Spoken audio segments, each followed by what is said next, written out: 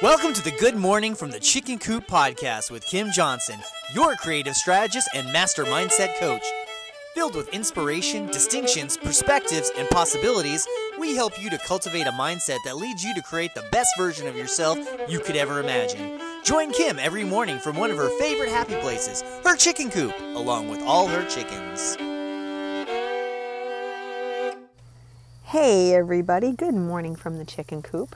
So today we are talking about why we choose to focus on the things we don't like so much. It's an inherent problem that I think most of us don't even realize we do, and we talk a lot about the things we don't like. We talk a lot about the stuff that, oh, I don't like that food, oh, I don't like that restaurant, I don't like going there, I don't like driving this way, I don't like that parking spot, I don't like, and we don't even realize how many times we say the words, I don't like. You know, this came to light for me because I said I was going to be doing a challenge with myself about losing any conversation from my dialogue during the day that happened to be more towards things that I didn't like.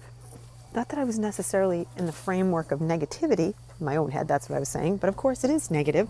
But I thought, okay, I'm going to just pay attention to this and I'm going to really check it out and see how much of this I really do. And after doing it for a couple of days, I was actually shocked at how much I was saying, I don't like that, or that doesn't work for me. And it was emotionally moving me in directions that I didn't like. I was sitting there saying to myself multiple times, this is silly. Why am I doing this? Why am I so focused on things that I don't like when clearly I want to be in a position of choosing things that, you know, are much more towards stuff that I do like. But it's such a habit. It's habitual. We do it over and over and over.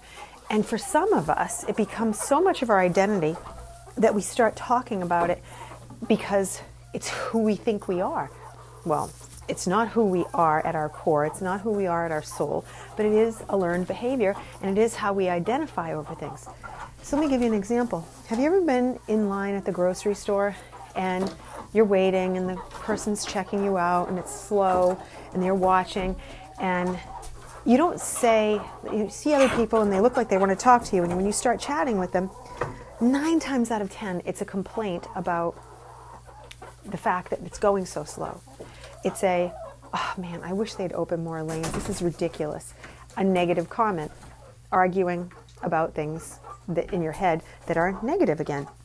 We don't sit there and say, hey, how was your day? We don't take a bright spot in the moment of pause while we're in line and say, how can I turn this into someone's bright moment by me asking them about them? Nope, we complain about it. We find common ground to complain about. We create a common enemy that we can complain about. And in our common enemy, as we complain about it, it gives us the feeling of being able to connect. But why the hell do we want to connect over negativity? I mean, think about it. We are clearly connecting over something negative. And it happens not just there. When you meet up with a friend, how often do you just start to talk about the positive things instead of the negative things? Or, you know, how's it going? Oh, it's tough out there. Why? What is the reason that shows up so much? And the answer, the true answer is that because we have created habits out of it, and we get attention for what's not working and for what's wrong. And it makes us less than appealing to people, but we all do it. So it doesn't seem like it's a bad thing because everybody else is doing it. But the reality is, when people are thinking of you, do you want them thinking of you as a complainer? Do you want them thinking of you as the person that says, oh God, you know, this is terrible, this is wrong, I don't like this, or, you know, this sucks, I wish it was this way, or blah, blah, blah. I mean, there's so many different ways that can go. So why does it have to go negative? Only because that's the frame of mind that has been put in the driver's seat. That's the habitual place that we go. So let's take this on as a lesson to be learned from observation. Most people will consciously say, oh, I don't want to be around complainers. I don't want to be around negative people. Let's take this on as a lesson that we don't want to be those negative people. Let's take this on as a point of reference for ourselves, that this will help us up-level ourselves by allowing this habit to dwindle and go away. You know, somebody asked me not long ago, I've got this really bad habit of saying a certain word, and I'm trying to get rid of this certain word. What's a way to do it? And, you know, a simple technique that you can do is put a rubber band on one wrist, and when you say the word, that you catch yourself saying the word, you snap the rubber band and you switch the wrist. And you keep going back and forth, back and forth, back and forth. Every time you catch yourself, you snap the band on yourself and you go to the other wrist. This is a way to teach you, eventually your wrist hurts if you do it enough, but this little technique really does work, and it's a visual that's right there because you can see your own hands. So it's a great little visual to help you. Now, you don't have to snap your hands with a rubber band. You can just have it there and you see it and then you move it to the other hand. Even if you've got like one of those rubber bracelets and you just switch it back and forth. So it's acknowledging, hey, I've been switching this damn thing all day long. I must be saying this word a lot. But anything that you can do to help yourself.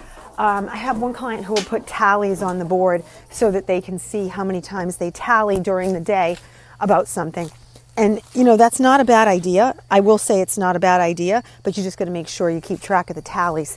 So it's really up to you how you want to do it. But whatever way you do it, keep track of this. Challenge yourself to catch yourself as many times as you can and correct the problem, because nobody wants to be the complainer and nobody wants to hang out with the complainer. I know you've heard me say this before, but don't argue for your limitations. Talk about the great things. Don't be the person that sits there and says, oh, I don't like this, and I don't like that, and I don't like this, and I don't like that, and I don't want to go there, da-da-da-da-da-da. Nobody wants to be that person. Don't choose to be that person, and don't argue for the limitations. Argue for your greatness. Put your energy somewhere worthwhile. And I will see you guys tomorrow. Have a very blessed day. Bye.